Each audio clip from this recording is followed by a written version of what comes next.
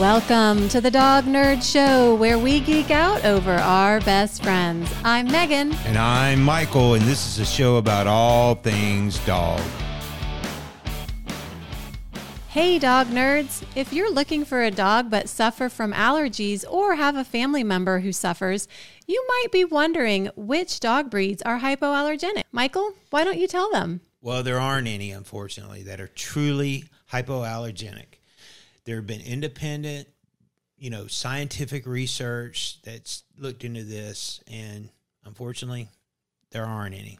Yeah, that's right. There aren't any truly hypoallergenic dog breeds. And I know we've interviewed some people on this show who've said their breed is hypoallergenic. That is a misnomer.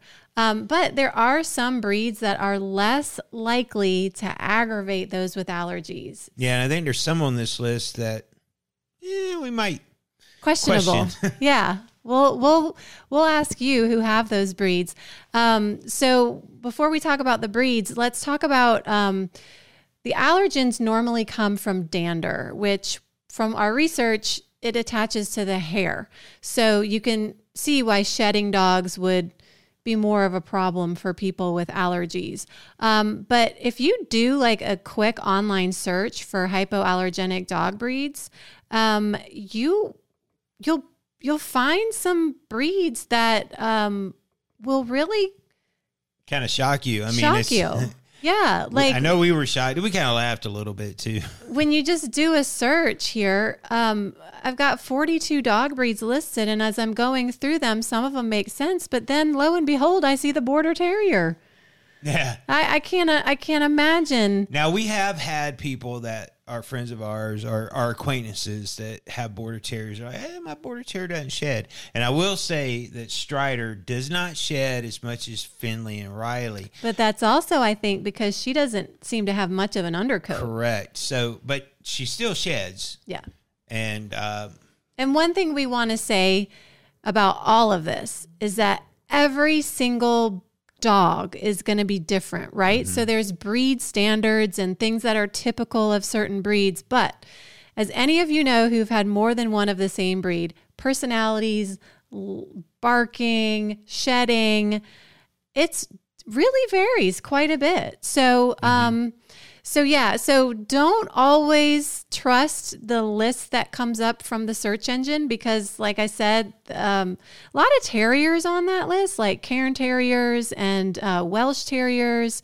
I know Welshes have a little bit of a different coat, but Scottish Terriers, these guys have undercoats. So for those of you who have like Westies and Scotties, and I want to know, did those dogs shed a lot, like a Border Terrier? Yorkshire Terrier is on this list. I grew up with Yorkies. Yorkies are not typically a shedding breed, and they have more of a hair than a fur, if that makes sense. They don't have an undercoat. However, in saying that, my best friend in high school, she was allergic to dogs, and she would get agitated sometimes when she came over. Not all the time, but sometimes. So I think a lot of it, too, has to do with the skin. And then the hair distributes the dander in the air when they shed. The skin of the dog or the skin of the person? Skin of the dog. Yeah, I also think based on the study, they said they actually found more dander in the dogs that were hypoallergenic than those that weren't. But I think also it depends on, how they shed. And yeah. So, if you want to hop over to the AKC, they have a list of dog breeds that are less allergenic. The AKC even also states that there is no true 100% hypoallergenic dog breed or mixes, but there are some that are less allergenic.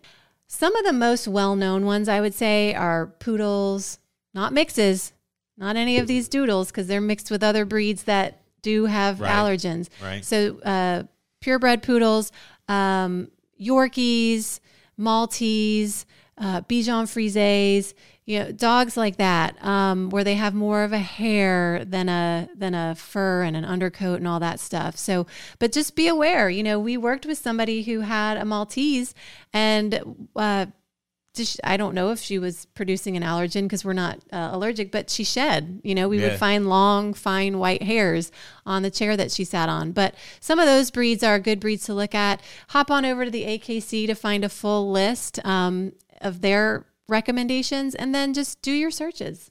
Yeah. So, we want you to research your dogs, your breeds, and AKC is just one of the resources you can go to. There's other ones. There's obviously Facebook pages for these different breeds. So I would highly suggest, and I think we would highly suggest, that you really look into that. And if you're prone to allergies, what do you do then if you get a Yeah, dog? I think if you're prone to allergies, you've got to go meet these breeds. And if I were somebody who had bad allergies, I would probably not go for a puppy. I would look to adopt an older dog. Like say I decided on a poodle. I would look for like maybe a 2-year-old poodle, go meet the dog and see if I had any reaction to that specific dog. The reason I say that, as much as you want a puppy, what if that puppy's bloodline's a little bit different from the poodle that you met and didn't have a reaction with? Well, not only that, you saying that, you want to meet that puppy where there are no other dogs, because you don't want to influence contaminate the experiment, test area. So you want to maybe meet at a park or at someone's house or maybe if you can do the yard and the house, so that you can see how you react and spend some time there. Don't just 10 minutes in, 10 minutes out. I'd probably say, hey, can I at least visit for an hour and spend some time? And now you know yourself. So if you're going to break out immediately, what you need to look for. Something interesting is I knew somebody who was allergic when dogs licked them.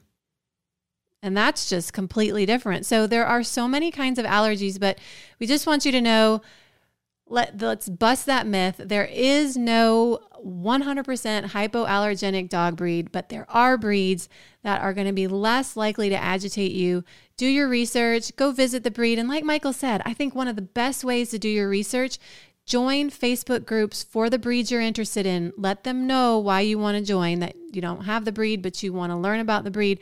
It is a great way to get real life information from actual dog moms and dog dads out there.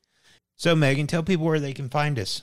You can find us everywhere on social at Dog Nerd Show. Drop us a line, dognerdshow@gmail.com, if you'd like to be interviewed on the show, or find us at dognerdshow.com. Yeah, and give us a review on the podcast channel of your choice.